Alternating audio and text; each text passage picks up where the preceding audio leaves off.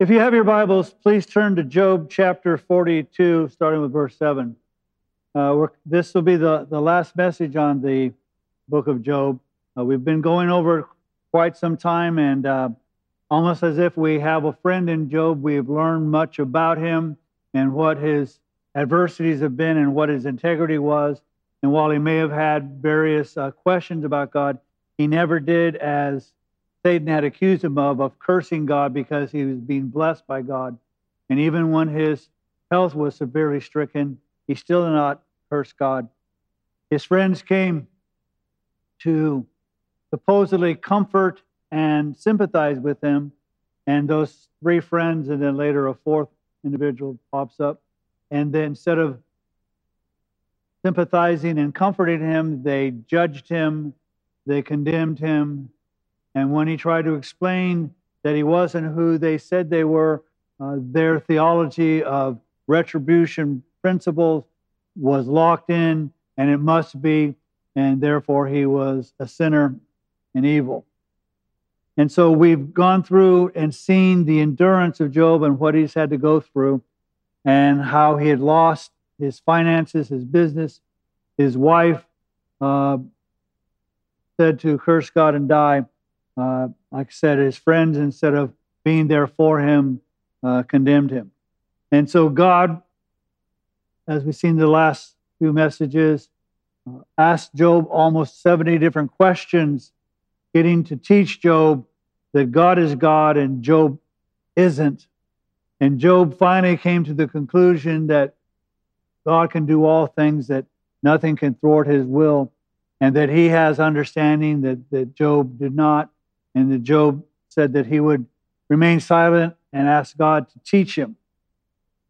Now God goes from speaking to Job to speaking to one of Job's friends, and basically stating their error to them. So in Job chapter 42, starting with verse 7, it says this: It came about after the Lord had spoken these words to Job, that the Lord said to Eliphaz the Temanite, My wrath is kindled against you and against your two friends, because you have not spoken to me what is right, as my servant Job has.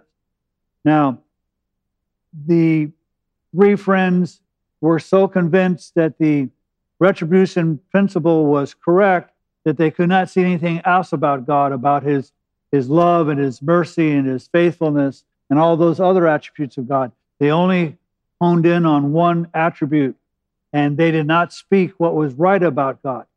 Now, there were times when Job had questions and didn't understand, was God being fair because he was not the sinner that his friends had accused him of being, that he was a man of integrity, and yet he was suffering these various things, and thought if he could only explain to God what was going on, that God would justify him. But there were times, again, when Job would come to the right realization and saying that I know that my Redeemer lives, and at the last he will take a stand, and I will see him in my flesh with my own eyes, and me and not another. So Job would make these statements of faith even in the midst of great suffering and pain and misunderstanding. But his friends didn't truly understand who God was. And so God says, you did not speak right about me. He didn't even say that he spoke wrong about Job. He said, you did not speak right about me. And we need to be very careful when we try to provide counseling and understanding to others, that we speak the word of God correctly and fully.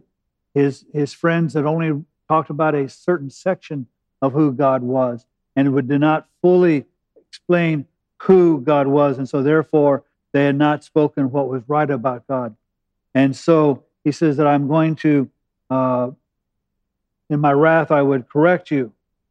Now therefore, take for yourselves 7 bulls and 7 rams, and go to my servant Job and offer up a burnt offering for yourselves, and my servant Job will pray for you, for I will accept him, so that I may not do with you according to your folly, because you have not spoken of me what is right, as my servant Job has. So God tells the three friends exactly what their mistake was. that they did not speak what was right about Job, about God, and they were to take a particular burnt offering to offer for their sins, but they were also to go to Job and ask Job to intercede for them. Now, this would create, in most situations, we as humans do not like to admit that we're wrong, and it's hard enough to admit we're perhaps wrong to God. But now, what they've been accusing Job of, they're saying, God says, not only have you to offer these sacrifices, you're to go to Job, and Job is to intercede for you. Otherwise, God says, my wrath will be kindled, and I'll do to you what I intend to do, because you have not spoken what was right. So, in verse 9, Eliphaz the Temanite and Bildad the Shuhite and Zophar the Temanite went and did as the Lord told them. So again, they at least were willing to admit that the Lord was right and that they had sinned, and they did as God had commanded them to do. Even though there was a sense of, if you will, almost humiliation, a sense of, I got to go to the one that I've accused of being a sinner, of being the person who was justified in receiving all of these adversities, and that God should do even worse things to him. They're having now to come and say, okay, Job, you act on our behalf. So they have to come in that sense of humbleness to Job. And the Lord says, if you do that, that the Lord will accept Job. So he's saying, I'm not even going to accept your sacrifices. It has to be your sacrifices with going to Job, he interceding, and then I will accept that. So it says this in verse 10, the Lord restored the fortunes of Job when he prayed for his friends, and the Lord increased all that Job had twofold. So I want you to see that God didn't start acting on rewarding and rewarding Job until after Job had done what God had told him to do, and the three friends had done. So the three friends had offered the sacrifices, Job prayed for them, and then God accepted that. It wasn't that Job was wrong. God accepts that offering and that intercession on their behalf because of Job. There is, again, not that Job was the sinner, but by Job doing the offering, he and the prayer, he became that intercessor. Now, I find this interesting is that the Old Testament here is kind of teaching a New Testament principle, which is still in the Old Testament, in the sense of Job had a right to say, well, wait a minute, my friends weren't my friends. They treated me terribly. They condemned me. They judged me. They didn't provide sympathy or comfort. So why should I do that? Because the Lord teaches us that in order to be forgiven, we're to forgive. So Job does this, while it doesn't say so explicitly, the understanding is that Job prays on behalf of his friends, not because they were correct, but that he was going to forgive, because that's what the Lord does. Job becomes an intercessor. He intervenes in between his friends and the Lord. There are other instances in the scriptures which talks about being an intercessor. In Numbers chapter 21, verse 7, it says this. Well, and let me back up a little bit. The context here is that God had delivered his people, Israel, out of Egypt. They had crossed the Red Sea on dry land. He had provided for them. They'd even conquered one nation. But with all this success and all this, they started complaining and backbiting about God and about Moses, saying, well, why did God bring us out here into this desert? Wasn't there enough graves in Egypt? And they just backbited and complained about what God was doing and what Moses was doing. And so God had had enough, and he sent serpents that would bite them, and there was like a fiery, and so they were dying, and they were dying painfully from these serpents. And so in verse 7 it says, so the people came to Moses and said, we have sinned because we have spoken against the Lord and you. Intercede with the Lord that he may remove the serpents from us. So at least the people understood where their sin had lied, that they condemned and complained against the Lord and Moses. So the one that had been a part of the complaints, they're asking now to intercede. And Moses does so. He intercedes on behalf of the people, and the servants are taken away. But again, there's that sense of the sin. Moses hadn't sinned. He could have said, not my problem, but he doesn't. Because of his commitment to the Lord and to his people, he intercedes for them. But God also does that for us as well.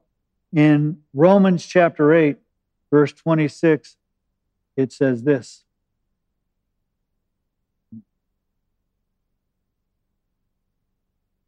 In the same way, the Spirit also helps our weaknesses. For we do not know how to pray as we should, but the Spirit himself intercedes for us with groanings too deep for words. And he who searches the hearts knows what the mind of the Spirit is, because he intercedes for the saints according to the will of God. So the Holy Spirit intercedes for you and me. Oftentimes when we're praying, we don't know how to pray, or even when we think we know how to pray and tell God this is what we want, it may not be what is best for us. It may not be what the will of God is. So the Spirit intercedes for us and says, God, listen now to your will and do this for your people. And it's according to the will of God, and then God does it, and he intercedes. Because again, sometimes we think we know what's best. We think we have the answers, and in reality, we don't. We think, well, maybe if you remove this obstacle, everything will be wonderful. And maybe God is saying that obstacle is refining you as pure gold. Or maybe this situation causes you to trust me more. And so we think sometimes that difficulties is a problem, and oftentimes those difficulties is what God is using to refine us to be more like Jesus, be more like him. And so the Spirit intercedes for us to make sure that the prayers are what they ought to be according to God's will. And so today, you and I are receiving intercession by the Holy Spirit so that we might pray as we ought to. So continuing on in Job chapter 42, verse 10, it says this. The Lord restored the fortunes of Job when he prayed for his friends, and the Lord increased all that Job had twofold. So not only was Job placed back to where he was before the adversity and before the calamity, God gave him twice as much because he had followed what God had said and prayed for his friends. Then all of his brothers and all of his sisters and all who had known him before came to him, and they ate bread with him in his house, and they consoled him and comforted him for all the adversities that the Lord had brought on him. And each one gave him one piece of money, and each a ring of gold. Now, I find this a little bit amusing in the sense of when all of these things happened, everybody abandoned him. The only three friends and the fourth person were only there to condemn him and judge him.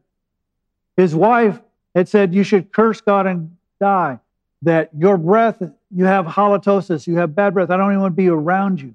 His family wasn't comforting him. His family wasn't there. He was financially destitute, and yet no one cared.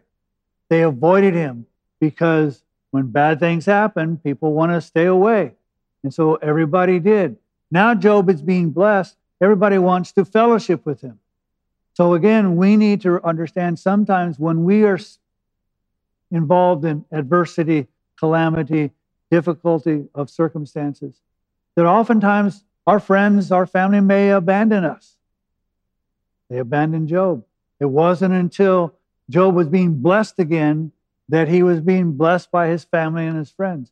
Job certainly could have received comfort and consolation when he was going through the adversity, but they didn't give that to him until it was reversed. They didn't give him rings of gold and pieces of money while he was suffering financial adversity. It was once God started blessing him again. So again, don't be surprised that people might start blessing you after God has blessed you, because that's just what people do. They stay away from difficult things. They want to be around when things are going well. So don't be surprised when you are alone. You're alone. And when you have friends, suddenly you have a lot of friends. It says the Lord blessed the latter days of Job more than his beginnings. I'm going to go back to that. But Job had great riches, had a family that was united in love, that each of the 7 brothers would have their family over and they would fellowship and they would eat, and each would take a turn and then they would go right back. And Job, in his concern for his family, would offer sacrifices in case that his family had even done something accidentally wrong. They were a close, well-knit family. And he's saying that God says the later days are even greater than the beginning. So like I said, I want to come back to that in a little bit. And he said, and he, Job, had 14,000 sheep because he had 7,000 before, and 6,000 camels because he had 3,000 before. He had 1,000 yoke of oxen. Before he had 500. A yoke is basically 2, so he has 2,000 oxen. He has 1,000 female donkeys, which again, he had 500 before. God had double blessed Job in these latter days. He said he had 7 sons and 3 daughters. Well, this is where God doesn't double bless him. He blesses him with the same number of children. He gave him 7 sons and 3 daughters. Although the difference now is this, he says, and he named, that being Job, the first Jemimiah, the second Keziah, and the third Karen Hapuch. Apparently these names mean beautiful. So he has, and we're going to be told, in all the land of women were found so fair as Job's daughters. So no one was as beautiful as the 3 daughters of Job, which meant there's probably going to be a lot of suitors. Because number one, Job is rich, and people want to make sure that they marry into wealth. And so this is a situation where I'm sure that they have suitors because they want to get a rich father-in-law. But on top of that, they're beautiful. They're more beautiful than any other women throughout, which means they had to be knocked down gorgeous. If you will, celebrity models. They were just beautiful. And so God had blessed the same number, but he made sure that his family was even more desirable. So I said, not only this, he says, in all the land, no woman were found so fair as Job's daughters, and their father gave them inheritance among their brothers. In that day, only the male heirs would receive any inheritance, and usually the oldest son got the lion's share, if not all of the inheritance. Here, Job is wealthy, but not only that, he equally, or at least gives an inheritance to each of his children. So he blesses his daughters as well as his sons. So he treats them in such a way that they may also be blessed because Job was blessed. It says, and after this, Job lived 140 years and saw his sons and his grandsons 4 generations. It didn't say Job lived 140 years. He said after all of the adversity, after all the calamity, after all this was done, Job lived another 140 years, which meant after all of these things had happened and transpired, Job lived about twice as long as the oldest type of person during this time would have lived.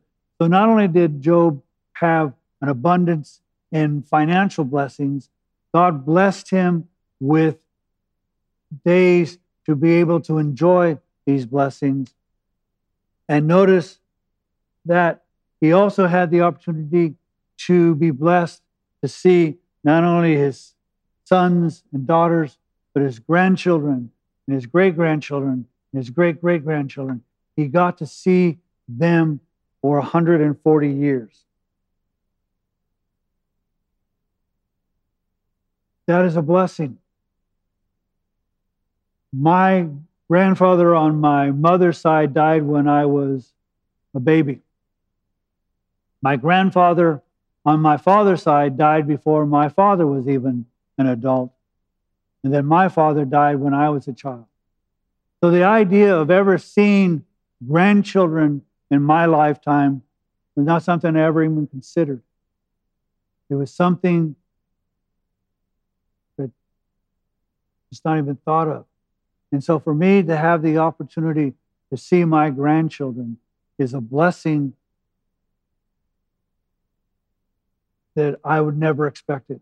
And yet God has been kind to me to allow me to see that. Now I don't expect, because of the age of my grandchildren, to see my great-grandchildren. But I've already been blessed because I've had an opportunity to see them. And imagine what it would be like for Job to be able to see 4 generations of his. And it seems to me those 4 generations were probably those who followed God. They knew who their father, grandfather, great-grandfather was, that he was a man of God, that he, even though he went through all of these calamities and adversities, he still stayed true to following the Lord. Because it doesn't say, oh my goodness, my generations that followed me messed up. We see this sense of that he had the opportunity to enjoy his posterity. It says, and Job died an old man and full of days. A lot of people die, especially in our day and age, old, or at least what we think old. The older you get, the less old people seem to be. But there is a sense of people, because of medical technology and science, prolongs people's lives. But unfortunately, it doesn't seem that as people prolong their lives, that their lives are full of days. And that's a shame. We should take the day that we have, that the day the Lord has made, and that we might use it to the fullest, not just to achieve things, but to get to know God better. Get to know him better.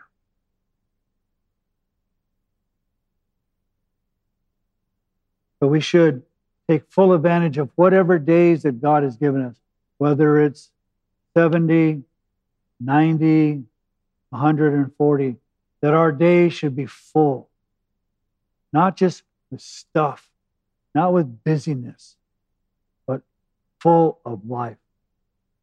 Now, going back to that statement that we saw in verse 12.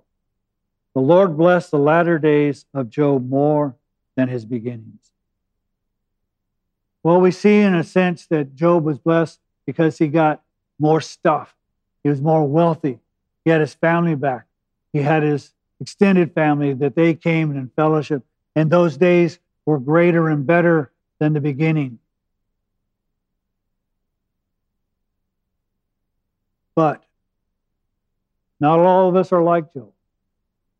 Job, as we see, had great wealth, lost it all, and had even greater wealth.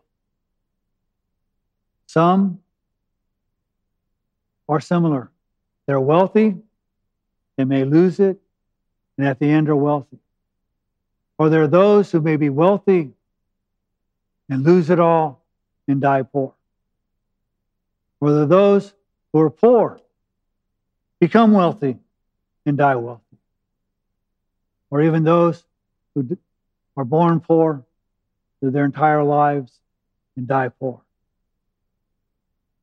But in each of those situations, it can be true that the latter days are better than the beginning. Because as you get to know God, and as you walk with Him, and as you learn from Him, and as you grow in Him, you will soon discover that those days are more valuable, no matter whether you have great wealth or you're in poverty, because God has blessed you with that. When I was young, I remember somebody preaching, talking about Jesus coming soon. And I, like a lot of the other young people, would kind of think, well, we want to get married and we want to have kids and we want to live our lives. And then after we've had that opportunity, then Jesus could come. But the truth is, I've had a wonderful life with my wife of 50 years. She has endured much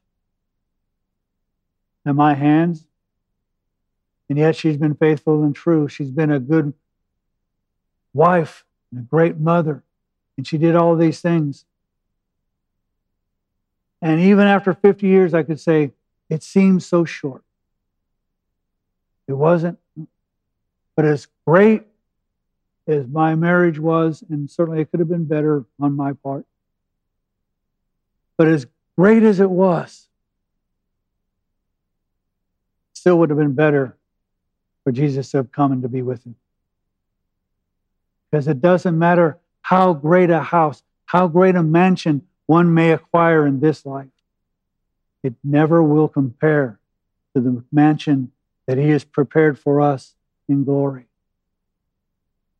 And even the worst shack in heaven far exceeds the best mansion in hell.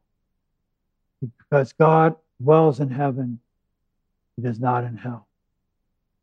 And as I have walked this life, I have learned to trust Him more. I wish I could trust Him even more than I have.